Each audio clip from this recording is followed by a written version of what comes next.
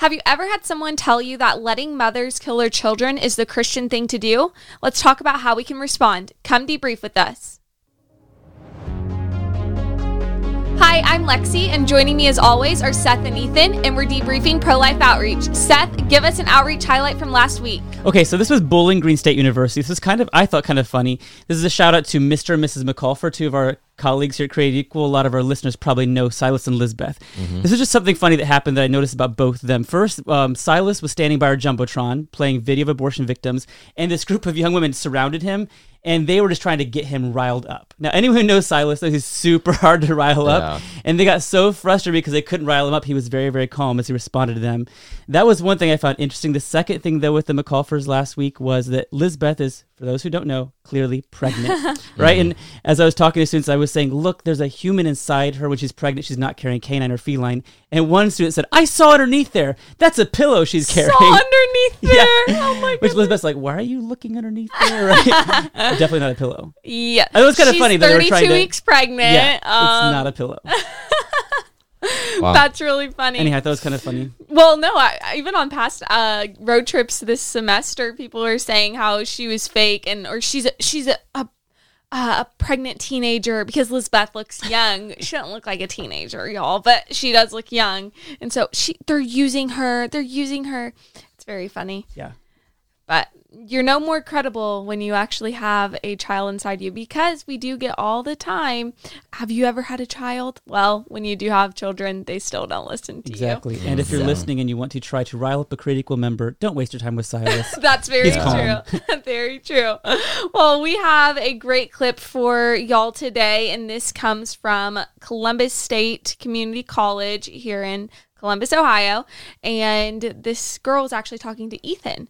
So Ethan had this conversation. She was a proclaiming Christian, and Ethan, how long was y'all's conversation, do you think? I think it was maybe 15 minutes. Okay, so good. She stuck around, tried to talk to you. So let's just jump into the clip and we can discuss after that. There's risk of death in either case if the child is unable to be born. I think that's when abortions should be considered or allowed. But personally, I'm a Christian, so I don't agree with it, and I am pro-life. But I feel like if I push my beliefs on other people and I tell them that they can't do what they want with their bodies, because it is their body, the child is growing inside of them. They have to deal with all of that. Right. They're not gonna come to what I'm saying and what I believe and agree with that. They're gonna be pushed away from my beliefs. Yeah. So that's not very loving of me to do. That's what Christianity is about, is being loving towards others. Right, we should be loving towards others, which is why I would argue as a Christian we aren't being loving towards these babies. We are saying that they do not deserve the same love that we would give to their mothers. I'm not saying that, but I'm also not saying that other people deserve to have their choices taken away from them. Yeah. But you are arguing that it is a choice that you should have to kill another human being, Is that very loving? Is it very loving to force our beliefs on other people? To tell a woman that she can kill her child. To tell a woman that is at risk of death, that she can't kill the child? Well, we do know from medical science, you never have to have an abortion to save the life of the mother. So interesting. She kind of had a back and forth exchange, jumping around as to what she was saying. And a lot of the claims she was making, I was kind of confused as to what she meant. The first thing I was confused about, maybe you can kind of shed some light on this, is when she, at the very beginning of the clip, said that people should be able to have abortions if the child is unable to be born. I think she was talking about if they have a genetic anomaly or something wrong with them, then the woman should be able to get an abortion, or the baby's going to die soon after birth. I think that's what she was referring with life, to. Probably. Okay. So she didn't mean it literally can't be born, but won't be born a lot and live. Okay, interesting. So she makes claims such as telling somebody that they cannot have an abortion, that you should not be able to kill your child, is actually unloving, and that is going to push people away. She said, pushing my beliefs on other people is wrong, basically. Is it wrong, Ethan, to tell somebody they can't harm another person? No, absolutely not. That was a softball question. Yes. Yeah, there are right beliefs and there are wrong beliefs. Who they're coming from doesn't determine whether they're right or wrong. What it does to other people is what determines whether it's right or wrong. And so beliefs that hurt people are wrong, even if a Christian was espousing a belief like that, and beliefs that protect people are right, whether it's a Christian or an atheist who's espousing that, because they're objective. Well, and so I think what she wasn't really connecting the dots here, Seth, is when she is saying it's wrong to push your beliefs on other people. Well, if we allow them to kill their children, we're not just pushing the belief that it's okay to murder on other people, but we're also saying not just the choice to determine if they want to kill or not, but every single choice you could ever make in the entire life of a preborn person is completely taken away when abortion occurs. That's right. I think that what Ethan did so well in this was point her to expose the false neutrality, right? She sees as I am being neutral, letting everyone decide for themselves, but really all she means is everyone who is like me born, I'm allowing them this choice. She's denying the choice, the freedom to everyone who is different from her, that is those who are preborn. So it feels loving because all we see are born people, but we're excluding this category. It's like if you're in Rwanda during the genocide and you only love Hutu people killing Tutsis, you say, I'm going to stand by and let you do that. That's not being loving, letting them take a machete and kill Tutsis, right? You need to be loving to both parties, stop the killing, and protect the innocents. So I think that's what she doesn't understand, like you're saying. And so our culture, our society has done a fantastic job at good work. Only looking at the mother in the case of abortion and nobody looking at the preborn person. She was claiming that Christianity is all about loving. And so that is why she's pro-life. She is pro-life. She's against abortion.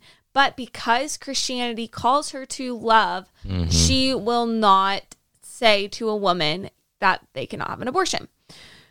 Is that true Christianity, Ethan? Is that what Christianity is all about? Loving in the case of lying? No. Telling someone that they can't harm another person, you are loving the person you're talking to. Because when that person harms someone else, there are ramifications to those actions, and it would be unloving, both to the person that is being harmed and the person doing the harming, to both of them to not tell them the truth that what they're doing is wrong. What do you think about that, Seth? Well, I think that there's just something deeply mistaken here, right? Yeah. Where she is saying at the end that to not be in pro-choice, essentially, let people decide, is to push people away. So I think that she has this idea that her job as a Christian is to draw people in by her kindness, right? Yes. And just be so kind that they will fall into the church somehow, right? Or they'll be attracted by her beliefs. And so she thinks that we are going to push people away. I will say we do push people away, but from what, right? John Van Maren, in his book, I'm not sure which one it is, maybe The Culture War or another, I'm not sure where he wrote this, but he said, yes, we push people away from abortion. So they may not fall into Create Equal and fall into being pro-life, but we are pushing them away from the evil action of killing babies, and that is good. I would argue that just being kind is not going to make a pro-choice person become pro-life. And I would say we just have a false belief as to what kind is.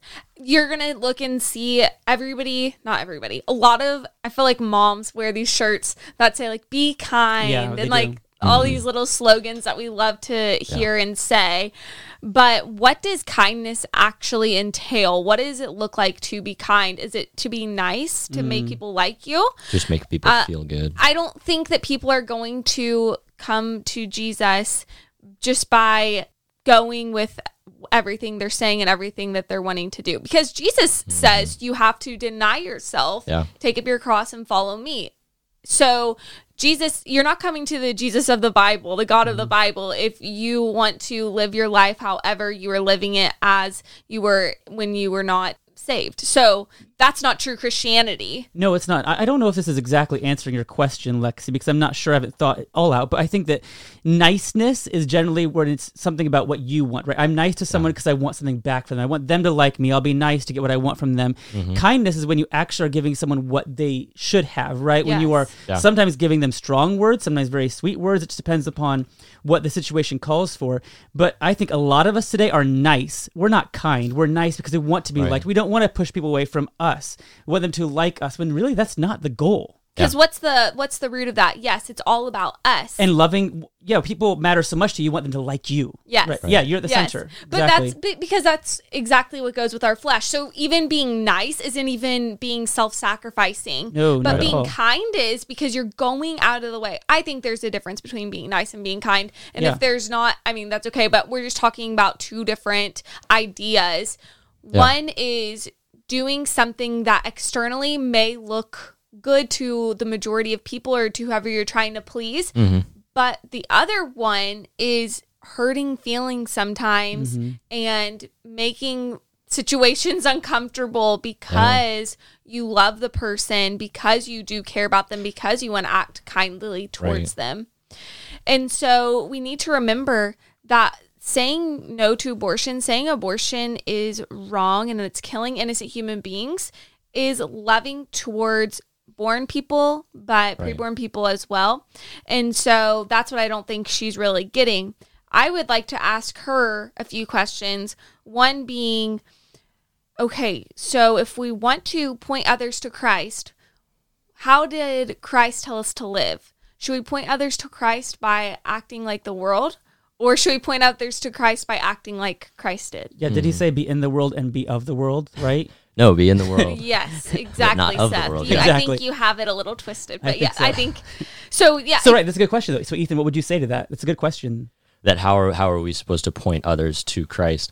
It's definitely not through being nice and letting people do whatever they want. We have to point to people that there is an objective standard, there is objective right or wrong, and sometimes you don't like those objective standards. You don't want to do what God requires of us. But it's not loving to tell people, well, you can just ignore that because it makes you feel uncomfortable. Because we're dealing with people's eternal souls. And if something is right and somebody doesn't like it, and we just tell them, well, you can just ignore that, that is extremely hateful. We're withholding truth from them, and we're not willing. We don't love them enough to say, listen, I love you enough to tell you something that you don't like because this is what's best for you.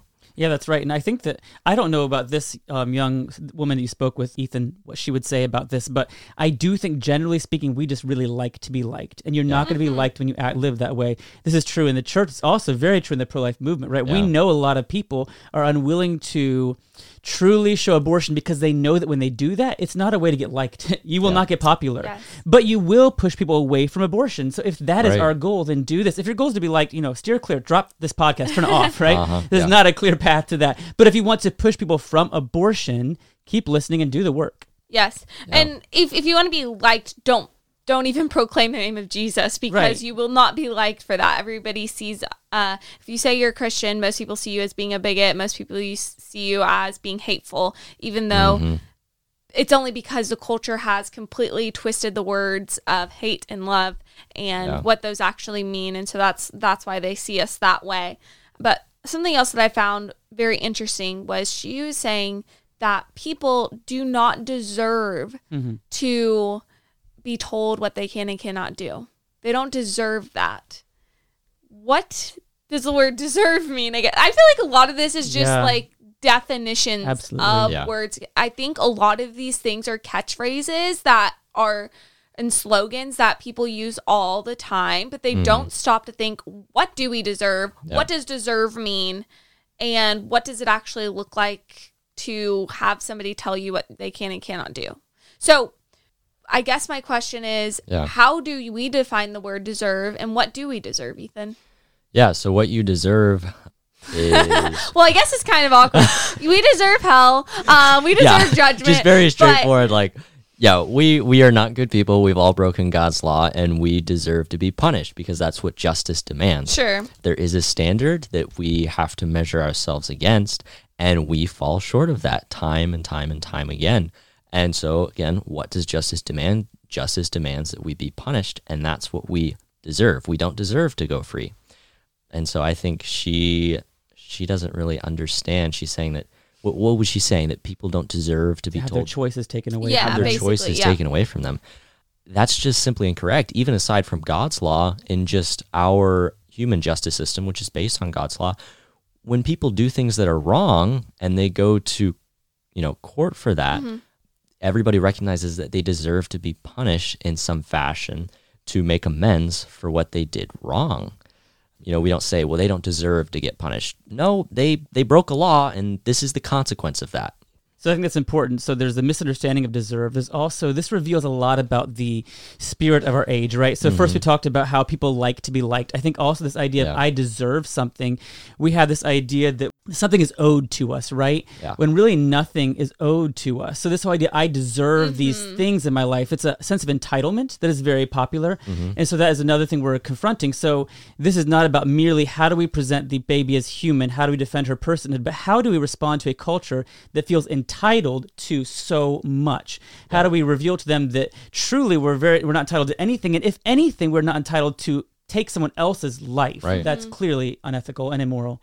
And so what she's doing, though, is she's saying we shouldn't take away people's choices. We shouldn't push our beliefs on other people, as she is pushing the belief on us that it is wrong for us to stop abortions, basically. And so somebody is always going to be pushing a belief on another person, what pushing a belief really means and what that, but somebody's going to, we're all the time have an agenda. We all have a bias. We all want something to take place. Either you want people to have abortions if they want an abortion, either you want everybody to have an abortion, or you want no abortions, or somewhere in between.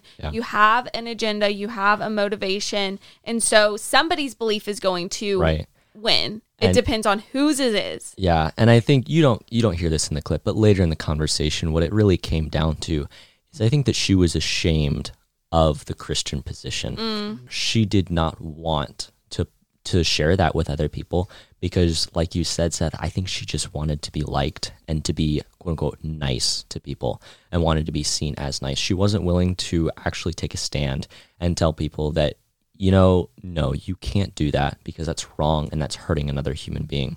And I think she recognized some of that at the end of the conversation. And so there is, you know, I do have hope that she went home and thought about that. She was very genuine in our conversation, but I think it did come down to that of being ashamed of Christianity. Well, how do we reach those people? Because we talk to a lot of them, especially now. I feel like we talk to a lot of people who proclaim to be Christians but are very ashamed of their beliefs, especially on college campuses where their beliefs, Christian beliefs, are mocked, they are ridiculed. So how do we reach these people who maybe in their churches they're not being encouraged to be bold and to share their beliefs? How do we reach them in just a few moments that we have for them to say, hey, yes, your beliefs are very contrary to the culture, but that's how they're supposed to be, and that gives you even more reason to speak out?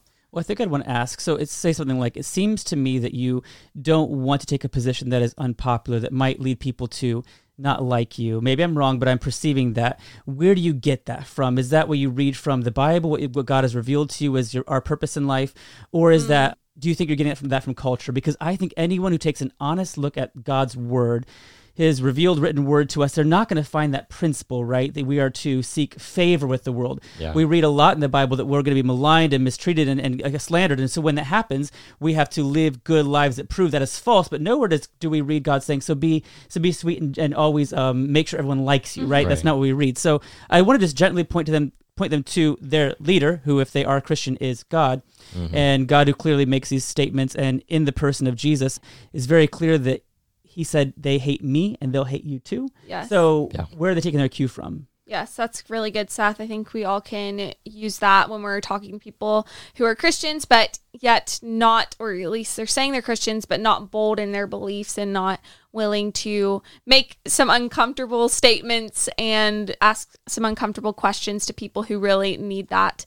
And so if you're in a conversation with somebody who's a Christian, please do what Seth has just said and just ask them some questions. Why are they believing what they're believing? Who are we looking to for knowing how we should respond in certain circumstances? So please do us a favor. Please go leave us a 5-star review so more people can find this podcast. If you have not yet done this, this will help us out so much. People need to hear the truth of what abortion is doing. People need to be equipped on how to encounter culture with the truth. So that's all we have for this week. As always, thank you so much for debriefing with us.